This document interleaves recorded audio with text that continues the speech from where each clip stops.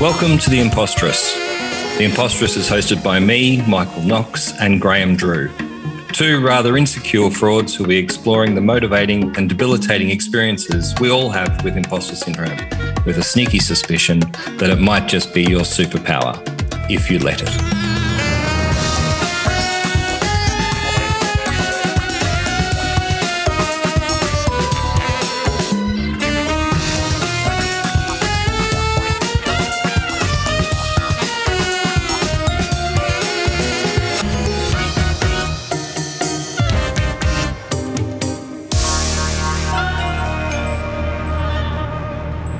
So then someone I knew said that their favourite was Hulk Hogan, but I just kind of wondered, Graham, who's your favourite wrestler?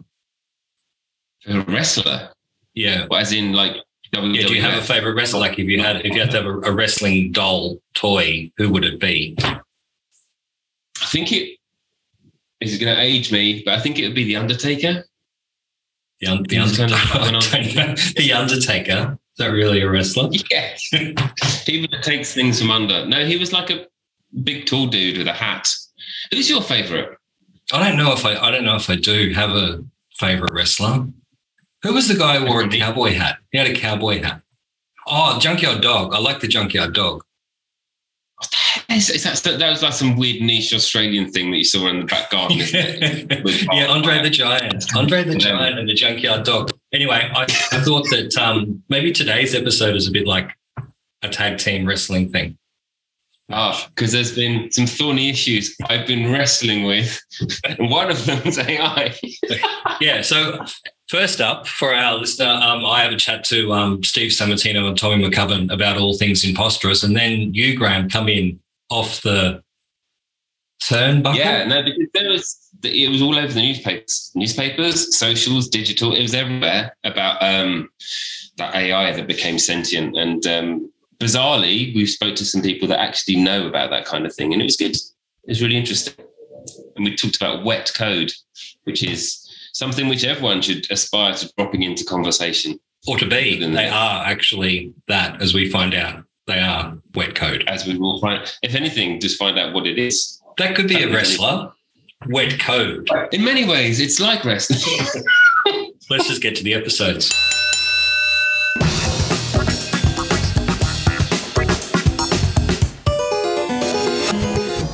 And we're back now. We're back. There he is, in the flesh. It creates an interesting intro. We're here now, hey? Mommy's used to it. Leafing shit out. Anyway, I'm a kook. Steve, I'm Andrew. Andrew, nice I love you, your hair and your surfboard. They're three things that I love already. No, I'm serious. I need to know about that board. Both are very strong, aren't they? Those words are strong. I like that. I'm just going to start. That's how this is going to roll. Okay. So welcome back to The Imposterous. Today, The Imposterous is joined by Tommy McCubbin, that's 2 M's, 2 C's, 2 B's, and Steve Sammartino, which is 2 S's, 2 A's, 2 E's, and 2 M's. Both of them rather indulgent on the overuse of the consonants, but that's okay. Economic technologists, entrepreneurs, authors, podcast hosts. I'm a big fan of, we were just talking about it before, now, soon, later. Future sandwich eaters, futurists, and future Logie winners without putting them there you go. Welcome to The Imposterous. Logie winner. Love. Thanks for calling it here. I love that. Host of Rebound, and we'll talk a bit about that. I was thinking about this, and I think that I may have played a role in Tommy's first job in advertising, maybe, and Sam's last job in advertising. You did. So I'm thinking of myself as a bookmark or a bookend. I'm not sure which, but let's get into these questions. As you know, on The Imposterous, we want to dig a little bit on the dark side of the street when it comes to feelings about being creative. And I wanted to ask you both about the things that you learn in advertising agencies, in creative departments, in any departments that take you onto what you do next.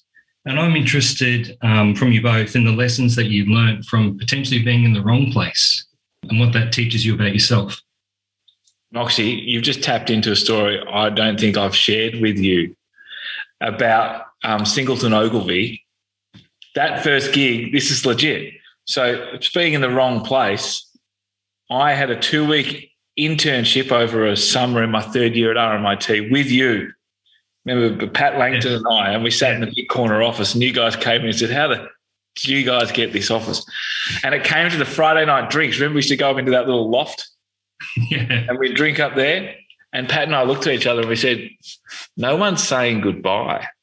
No one's saying, well done, we really enjoyed it. We said, stuff it, let's just show up on Monday and see what happens. And sure enough, we came back on the Monday, and I think you and Frank came in and said, what are you blokes doing here? And we said, we're here. And you said, well done, I love it. Here's another brief. And we stuck around for 6 months. Very good. I love that. That's Costanza style. Just show up. That's right. It is Costanza style. Anyway, and so we ended up sticking around for at least 12 months, I think, as the juniors. And RMIT said, you'll learn more there than you will in our classroom. Go for it. So thank you. You gave me the kickstart. Great. You're welcome. Good to have you on today. So that's my story about being in the wrong place. Well, that's what I learned. But I was in the wrong place, I think, for the first 13 years of my career. I remember no, seriously. I did marketing at university, and I kind of did marketing thinking more about the creative side of it and the advertising side. I did economics and marketing at uni. I mean, I actually majored in economics as well. It's like, what do you do? Become an economist. So you don't do that. So I got like a marketing graduate position. I remember the very first day I was there from like 8 a.m. to 5 p.m. I go, gee, this is long hours. I remember driving home the first night going, gee, I don't know if I like this very much. So I thought I'll just stick it out for 13 years, see how it goes. Might get better. It might get better. And it was just spreadsheet world. Like it was just so formulaic. It's like the factory makes this. This is the packaging. These are the consumers. Here's where it goes on the shelf. Here's the range of pricing. It was like you may as well have. It was just like a recipe for unhappiness as well as a recipe for consumer goods marketing. And I really didn't like it for like decades. And I just did it because it was a little bit. Oh, you went to uni and then you get a good corporate job and there's a big corporate brand name like Procter & Gamble and that's a good place to be. So even if you had it, you should stay there. So it took me a really long time to get the courage to just go, I'm over this, I'm done on this. So, and I want to ask you, Tommy, then about a creative director's frustration that can come from not seeing ideas made and how this might have made you realise that the right direction for you was to go another way. Because that takes guts, right? That takes some self-belief to say, I'm going somewhere else. Yeah, definitely. I think it was kind of, there was a gravity pulling me in that direction. I think in your 20s, working at an agency is the best environment to be in. There's cold beer in the fridge. There's gorgeous people wanting to party all weekend. And it was a really great environment to be in. But I think as you get into your 30s and now I've just turned over 40 and you've got a young family, I just found the creative agency was like, oh my goodness, I can't do both well. Where else can my ideas live? So I'm still taking a brief from a consultancy point of view. But I think the self-belief is a constant struggle. It's not like I've conquered that at all. But one thing Sammer really, and I hammer home, and Sammer taught me this, is frequency is the only real remedy for coming up with great ideas. I think that if you can get into the habit of reps, and I'll get Sammer to tell you about the batting 300 story, but reps is the key for me. I think it's just like getting fit. And I think that the more you can think and share your ideas, the thicker the skin and the more likely you are to nail one. Try and tell the batting 300 anecdote, which we stick on a poster every time we're in Struggle Town. Yeah, we do. And we send each other little texts with 300 and a baseball bat. So the idea is that the world's best baseball players, if you're batting 300, you'd be paid, inordinate amounts of millions of dollars. To bat 300 means that you hit a ball, you make a run, like a single run, 3 times out of 10. And that's how you earn millions and millions of dollars. But we have in our mind that perfection is what we should aim for, when we should just swing as many times as we can. Because if you have volume, quality will find its way in there. If you're just looking for quality, you don't get it. And even in sales and pitching is sales, advertising is sales. We're all trying to sell our ideas. An average salesperson gets 1 out of 10. A good salesperson will get 2 out of 10. A world beater is 3 out of 10. So you've got to be able to swallow failing 7 times out of 10. So every time something doesn't work, I go, oh, that's one of the 7. I've got that out of the way now. Yeah. So we say batting 300, which is common parlance in baseball. And I've heard you talk about the penny dropped for you when you realised that maybe corporate cultures are good at showing you your weaknesses, that there's weaknesses chats that happen in feedback. But the real power is like an awareness or a focus. How have things changed since you've stepped out of the corporate world in your focus and awareness of what you're good at? It was funny. I when I was working with you at Grey and doing stuff with WPP, that's when I realised you go through life from high school, primary school, you got to work on your weakness. You're weak at maths, you're great at speaking or writing, and you're weak at this, or you're good at science, or you're good at sport, but you're weak at that. And society gets you to work on your weaknesses. That is terrible advice. We have a world where we divide labour up into what people are good at. At Grey, when I was working with you and Luke, I realised that I was really good at pitching. I had no idea until then. And I remember we'd nail some pitches, and for whatever reason, we wouldn't get the work because of the political machinations, and they had someone who was in the other agency. And I actually said to myself, what if I didn't think about my weaknesses and just focus on this one thing that I'm good, which is standing on my feet and sharing ideas? And that's when I went, oh, maybe I can public speak. I can just do that, just do that 10% thing that I nail. Yeah. And usually in a job that you've got, there's 10% of it that you absolutely nail. That's the bit that people come to you. You're the go-to person. I reckon if you can turn that into your job or your career, that 10% strength, and just outsource or ignore your weaknesses, I reckon that's where the goodness lies. Yeah, great. I want to ask you both something else because, as you know, I send a lot of fan mail to Future Sandwich, Tommy's podcast, which any listeners who are looking for a podcast beyond the imposterous should get on Future Sandwich. Thanks, Tommy. And I hang around the Rebound car park because I want to ask you both this question, but you're too busy. This pandemic has obviously taught us something that I know Sam is very passionate about, which is the work from anywhere. What do you think the next pandemic will teach us? Well, I reckon I'm an optimist, but I feel like this pandemic was a bit of a warning shot to humanity. I think that it kind of was a circuit breaker we needed. I think us as the apex species, we take that for granted on this planet, and I feel like the pandemic just gave us a nice jolt. So I reckon the next pandemic will just double down on humanity over economy. I think that's kind of that's the big thing that I got out of it. Everyone's sort of looked around at their family and their community and really said, look, we're all quite vulnerable here. And it was a good test. Certainly Victorians had it worse than anyone else. So I feel like we came out of it. I can notice around my neighbourhood, all my neighbours were much closer. The local cafe really is a kind of the epicenter of my community, and these sorts of weird things that came out of it. And I think that from a personal level, that's what I got out of it is it's now about humanity over economy. Yeah, I mean that for me that it broke bad habits, like just driving to the office because we did, and we did that because computers were expensive and no one had them at home, so we just kept doing it even though we had another option. But I'll just go on a little bit of a tangent here. I think the next virus will teach us. And instead of pandemic, I'll use the word virus. Yep. Will teach us another set of lessons. And that virus, let's imagine it's a global AI-driven computer virus. No one knows where it came from or how to fix it. And that'll teach us that you can't have everything digital. Now, as a futurist and someone who loves technology, I think that we need to have analog capabilities in everything, because if everything's digitized and you don't have an off switch, you actually can't make things work. If we had a global internet virus that no one could fix or solve, we'd be able to go outside, but nothing would work. And I think that we need to have things that are analog as well as digital. And I think that the move towards an all digital economy where everything has to have something inside a black box to make it work, I think that's foolish. Right. So I'm going to go somewhere else then with my questions about you have a belief in the seeds of greatness, and we're not a this isn't the money program, if that still exists. This idea, and I want to connect it to confidence, because you have this belief of putting money aside for your future shows that you have a belief in yourself. And this podcast that we want to talk about is about that, is about getting confidence. How do they connect? How does this idea of saving money, being the seeds of greatness help you kind of be confident?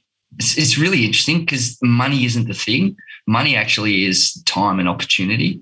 And only if you'll put something aside are you saying, I'm worth investing in. It's an investment in yourself. It's not about the return. It's the fact that you've got it there in case you have an unknown trajectory that life takes, or you've kind of saying, I've put something aside for myself so that when that opportunity arrives, I don't have an excuse. I actually have to take it. And it really does build confidence. It says I'm capable of doing something. I'm actually capable of making a short-term sacrifice for the long-term good.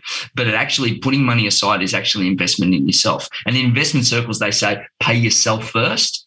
But for me, pay yourself first is pay yourself the respect that you can do something else and something more. And I think that it really impacts your psychology, where you'll have the courage to do some of the things that you want to do, because I think that courage is far more important than skill. And that's something that we don't teach, right? That's something that's kind of like not on the list of things that people need to know. That's right. And the incentive structure of society is that the government wants taxpayers. It doesn't want entrepreneurs. It just wants a handful of entrepreneurs. But we're born entrepreneurs and we're born creative, and then society kicks it out of us. Right. So I want to get down to the facts on impostoring and talk about the voice or voices inside your head. And what's your personal relationship like with the thought of pretending, the thought of kind of making it up? And how do you deal with being considered experts, which I consider you both experts? How do you deal with that? What's the secret to confidence? I think doing the work but working smart is kind of really important. I've gone on this journey of actually going from a never boxed before to actually boxing in an amateur fight in 5 weeks' time. And it really has forced me to say, like, the journey that is about is basically you've got to put in the work, and there's a time and a moment where it all comes down to when you step into the ring, are you prepared? Have you got what it takes? And it kind of reminds me of, geez, I've pulled off a few things in my life where I haven't been so prepared, or I haven't been as kind of well-versed. And that, I think, is kind of comes down to sort of confidence. But I think there's a couple of hacks. And from a professional point of view, learning the language, I think, is really important. Like, learn the lingo. What do the best people, what are the little sound bites that they say? And then, like, understand all that. I remember as a junior creative walking on a TV set or a production set, and I'd be like, a gaffer, what the hell is a gaffer? And like, a nice frame, what do you mean by it's a nice frame? And these sorts of things, I remember the first thing I did was in my little moleskin, I'd write down anything I heard and I'd nod like I understood what it was, and then go and figure out what it was after. And then after a while, I had the confidence to ask what it was. That's the first thing. Another thing I reckon is have something you've made that you can talk about. Like, when you go to introduce yourself to the industry and that sort of thing, make sure you can point at something that you've done, and it doesning have to be something traditional that the industry expects. I mean, Sammer and I often joke about his Lego car being the thing which catapulted. That's a podcast in itself. I'm sure it's a topic of. Yeah, do you know what I mean? But we always look back and laugh when we say, "What's their Lego car?" I'm incredibly impressed with what Sammer did with that Lego car. But for the first few years of us hanging out, he was a Lego car guy, you know. And so, what are you going to make? What are you going to have to talk about? And then, obviously, I think meeting people is super important as well. Be really ambitious with who you pick up the phone to and talk to, and ask for time, but sort of be generous with. Be generous, obviously, if you get the opportunity to talk to them, make it worth their while. Show them something cool, or get the most out of that. That's really good. I mean, what I'll do is just clarify the depth of some of the things you've said, Tommy. The first one is dialect. Everything has a dialect. You have street dialect. I'm a surfer. We have a surfing dialect. There's creative agency dialect. Like, Tommy's teaching me studio dialect, like, right now. I'm in the studio going, yeah, what is a frame? Like, I'm just learning that stuff. But I'm doing that now, what you just did, Tommy, with the Rebound, pretending I know what's going on as we do this. And lucky for me, Tommy knows studios and shoots really well. So he helps me with that. So I think dialects and language is super important. And again, being an expert isn't what you know, it's what you've done. Because if you do something new, you will definitely learn something new. Right. And I think the best way to cope with, the problem of someone calling you an expert is that you should never call yourself one. It's up to other people to call you that. Like, even the futurist word isn't really a word that I like, my agent told me, call yourself a futurist, you get paid 20% more. I started liking it real quick. But but basically, I'm an economist who understands technology. You put those two together. And so I think that doing something that people can refer to, whether it's writing a book or a TV show, or I made that ad, or I built that Lego car, it went viral, then people will call you an expert. So if you want to be an expert, do stuff, and then it'll come to you, and that'll help you swallow it a little bit better. Because I think all of us, you get uncomfortable if people refer to your work. You get I don't know, shy about it. If you feel a bit weird, you want to do great work, but even in Australia as a country, we're a little bit like that, aren't we? Yeah. We don't embrace, what we've done. So a bonus question, is there a more imposterous moment than pitching an idea? And talk to me about selling your ideas, because, between the two of you, you've sold many and will continue. Is that the biggest moment of feeling like a fraud? I think Samar and I as a partnership, we've definitely pitched more than with one, that's for sure. But it's funny, we worked really hard and we reached into our pocket and spent heaps on making pilots and developing shows, and we'd walk into the network thinking we had you've been waiting for this, and they'd watch it and they'd be like, you know what, not really. And then the pandemic hit and we said, we've got to move quick, and we came up with the idea of the Rebound in one phone call, and that afternoon, it pitched it to 9 and 10. And by that evening, from memory, 9 had basically said, we'll take it now.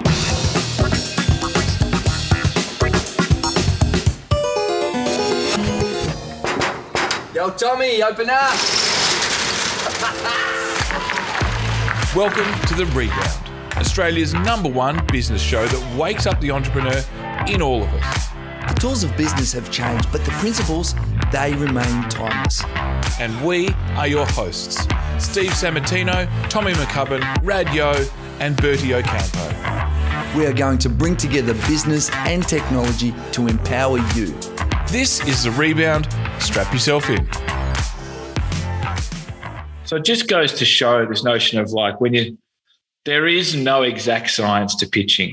This is why it comes back to that frequency thing, Noxie, around you've just got to keep punching, because you don't know. Sometimes a rebound came really easy because there was a moment in time where it was like there is a vacuum here to fill.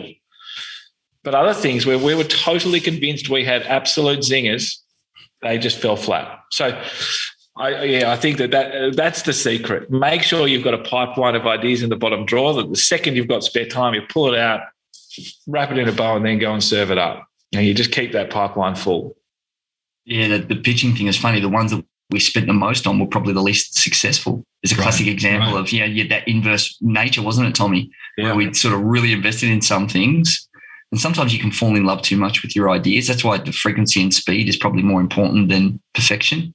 Because and sometimes I think with pitching, if you've built too much of it, who you're pitching to lacks a sense of ownership and development with you. But the one thing about pitching is you're really naked when you do it. You're really you're out there. But I find that the thing that sometimes you pitch ideas you half believe in, because you've got to. It's a volume game. You just got to keep feeding the family. But I find that if I really believe in something and I pitch and it doesn't succeed, I don't care, because I actually like that I pitch it and I like the idea and I'm happy to do it and I'm happy to fail because I'm into it. And I think when you get that, you got a better chance for success, because I think they believe what you believe.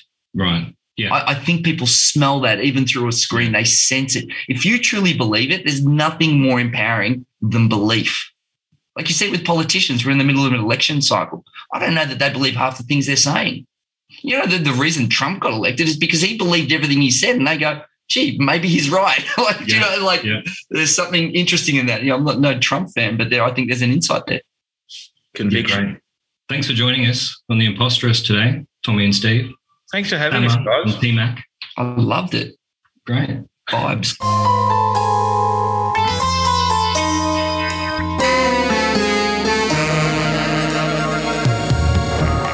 Stay tuned. Coming up is Steve and Tommy Part 2, where Graham will discuss the good and the bad of AI.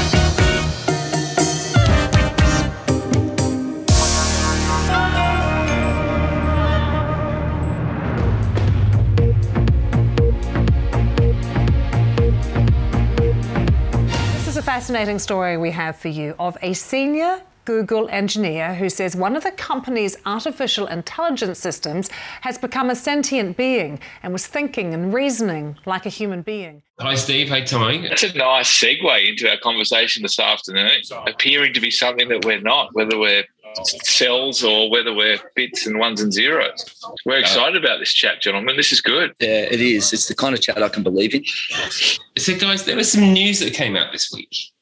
Disturbing news, and maybe not that surprising news, around AI. And AI has always had sort of like, I guess, two sides on it, which is, isn't it amazing what we can do? And the other side is, isn't it terrifying? Look what we've done. You think about 2001 and the Matrix and the Terminator and about how we create these machines. We get so pleased with ourselves that they become sentient. And then when they become sentient, they realize that humans aren't that great and they delete us. And, should we be worried? Because, right now we've got someone from Google saying that their chatbot doesn't want to die and their chatbot has a conscience. And is that the first? And that's all we know, right? That's only the news that Google have let out. God knows what's actually happened. Given that this podcast is all about imposter syndrome and belonging, and this news is like, do humans even belong? Should we be worried? I think the most troubling part about it is the fact that it's behind the walls of companies like Google. And it is basically with a bottomless budget. And it is happening when someone speaks out that they do get walked and leaked. That to me is probably the most terrifying part. All in all, I think AI is one of, the most promising technologies we've got. I think powerful software driven by AI is going to have an enormous positive impact on the world. I know that we're kind of a sucker for what Hollywood has prepped us for. But all in all, I think artificial intelligence is one of the biggest growths in our economy and our careers and something we should all really get around. The most troubling part of this story, Graham, as you mentioned, and as I mentioned, is the fact that it's Google are doing this stuff and all the other big tech companies are likely investing similar amounts in this sort of thing with their agenda, which we know is profits over people. And I think that to me is probably the most scary part. Yeah, I was just going to say, what Tommy said is true. I mean, the thing that's interesting is that there's an AI arms race and that it's almost like becomes nuclear. The first one that becomes the AI superpower or develops sentience kinds of wins. And I just want to add something that's similar to what Tommy said. I think that worrying about whether or not an AI is sentient takes us away from the main game, which is more dangerous, is that intelligence is more important than sentience. And if we have intelligence systems which are built with human bias built inside of them, it's actually more dangerous on what an intelligence system can do. And we've already seen that with bias from recruiting people to artificial intelligence determining where police should go. And so they arrest people who are more likely to, it creates a positive spiral where they arrest the same people over and over again. That's actually the bigger issue right now, is that artificial intelligence is put in a marketplace with zero regulation. Like, a civilized society requires regulation, and we have none of it because our policymakers have very poor understanding of it. And we need to get in front of the technology. Otherwise, we end up with the same problems that we have with social media, unregulated algorithms. And AI is like that now. And for me, the sentient stuff, which, by the way, we can get to this, but it's nowhere near sentient, and it was totally overblown based on what I've seen. I think that what intelligence systems are doing now is actually way more dangerous than whether or not it's sentient. And by the way, if robots become sentient, maybe they'll be nicer than humans. So maybe that's a good thing, right? I mean, that's good to hear. I mean, the interesting, a lot of what you say is super interesting, but the thing about bias sort of ticked a thing on my head, because at the end of the day, they're things that we have made. And no matter how objective we want them to be, because they have been coded by human, there's going to be inherent bias in there because we just cannot help it, because that's who we are. So to a degree, we're always going to replicate our faults, even if we try not to. And that's the thing that really worries me, because there are those famous examples. And I think Microsoft did that one where they launched a personality that was based on the sentiment, and then within 12 hours they had to shut it down because it turned into this horrible fascist machine that wanted to destroy everything. I remember. And I get the feeling that no matter what we try to do, we're going to be architects of our own sort of demise, because humans by their very nature aren't very nice and tend to be quite selfish. But and I think that we just got to be careful who those architects are. At the moment, all the resources are stacked in Silicon Valley, and we know what kind of precedent they've set for the stuff they make. You know, they have beautiful coloured logos with bright colours, and they have lovely, you know, warm, fuzzy ads. But really, they're on the race to get to $1 trillion market caps and get out of their way and try and stop them. That, to me, is probably the scariest part. And it's all happening behind closed doors with zero accountability. As Sam has said, there's no way the governments have got access in there to even regulate this before it hits the market. It's a little bit like big tech have a factory, right? And they say, our algorithms are secret. It's almost like, imagine someone running a factory and the workplace health and safety officers came to the front door and they said, you're not allowed in here. Like, imagine that. Just imagine that for a second. We need to think of it in an analogous way to things that already exist. Or imagine if Kellogg's or Coca-Cola said, sorry, we're not telling you what the ingredients are in what you're ingesting in your body. And I think that we deserve the right to know what our mind is ingesting in the same way that we already know what our body is ingesting with food. We've been here before. And the thing that's really lacking right now is leadership and courage from our leadership, you know, across broader society. This whole narrative that private industry is the be-all, know-all and government is terrible. You know, we need to think about that the next time we drink some clean water out of the tap. I'm going to try and steer this back to us. I mean, it's such a massive topic and it can go, you know, big societal levels, and I'd love to. But this, you know, this is for creating this podcast. And I had a chat with my daughter's teacher about careers fair thing, and we were talking about what kind of A-levels she should do, and it turned into a really interesting conversation around the job market and the fact that actually there are some pretty lumpy numbers out there about the jobs that are being replaced by machines. You know, a lot of these algorithms in the previously prestigious areas like law and accounting and analysis are literally being made obsolete because it's just much cheaper to get a machine to do it. You know, even the stock market and the trading, nearly all of it is just algorithms. There's some guy in a suit sitting on the top just pressing a button every now and again. And so we thought that, you know, almost the best strategy is for your future is like, do the thing computers can't, because at some point, otherwise you're just not going to be the efficient option. And so is creativity, you know, and that non-logical thinking is what we're best at. That's what creative is. Do you think we're more valuable than we've ever been? Should we be investing more into creativity? Sam has got a great bit where he talks about job titles of the future, so I reckon that'll be good to get to. But I think this is a real gift.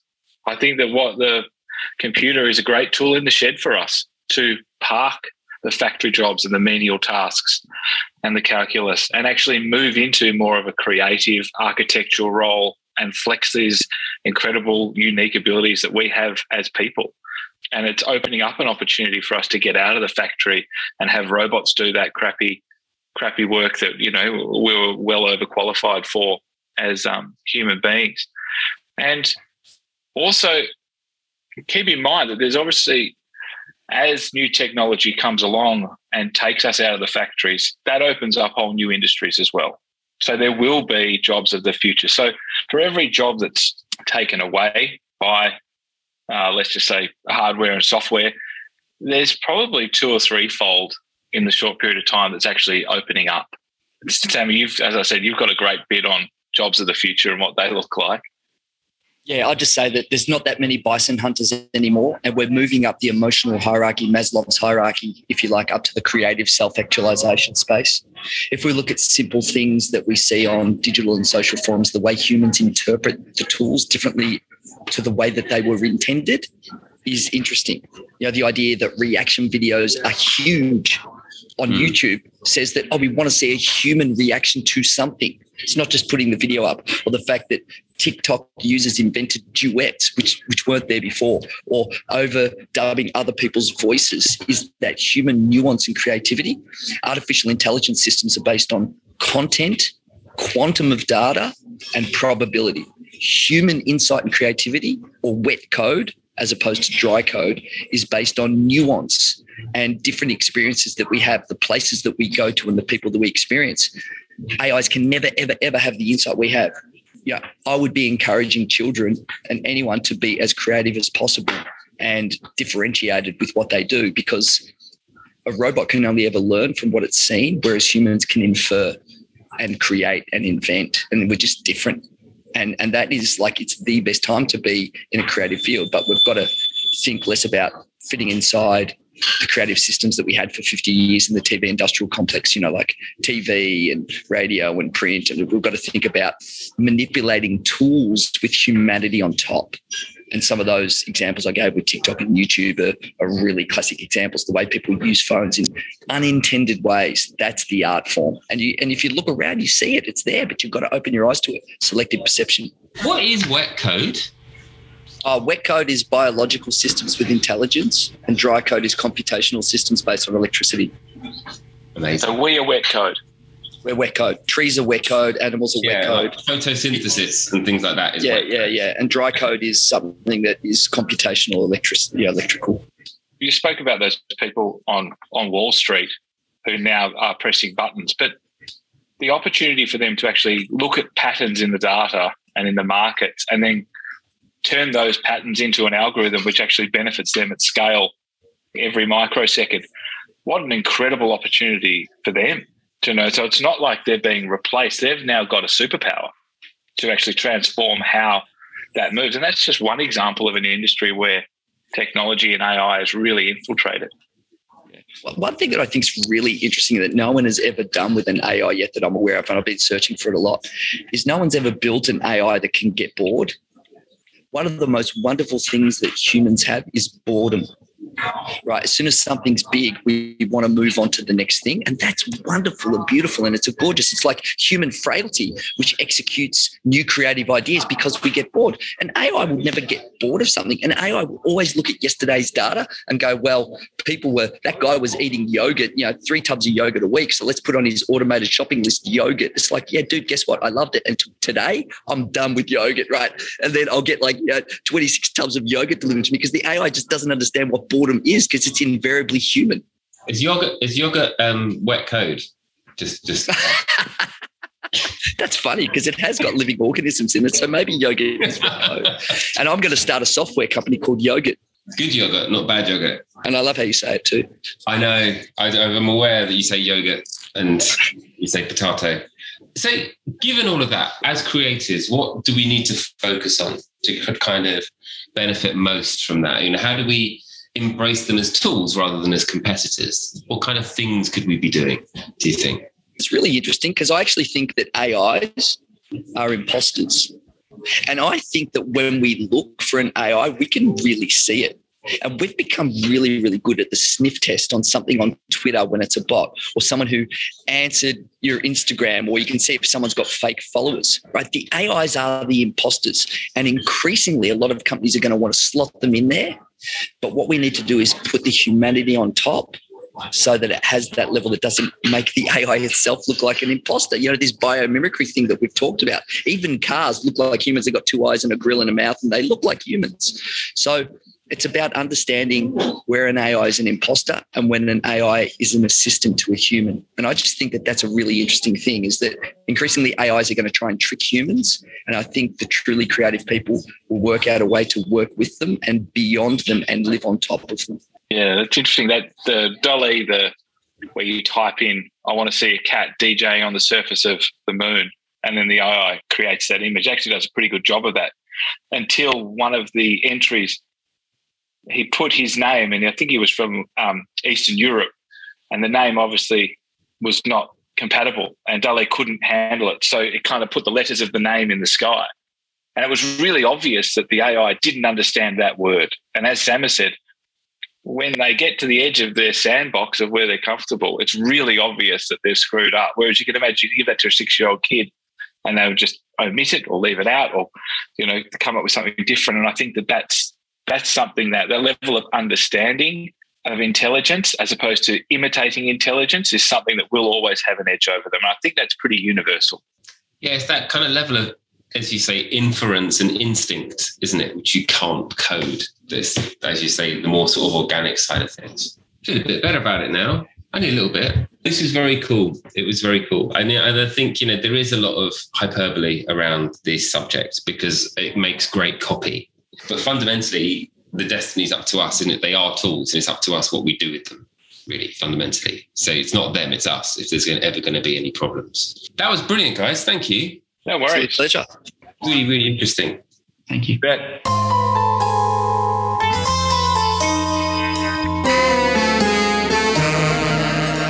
The Imposterist is produced by Andrew Stevenson at We Love Jam Studios, the best music and sound house in Australia. The theme music that you're listening to now was created by Hilton Mode of the same company. If you would like to catch up on the other episodes in this series or previous, visit theimposterist.com. For all other updates or to make contact, follow us on Instagram at @the_imposterist.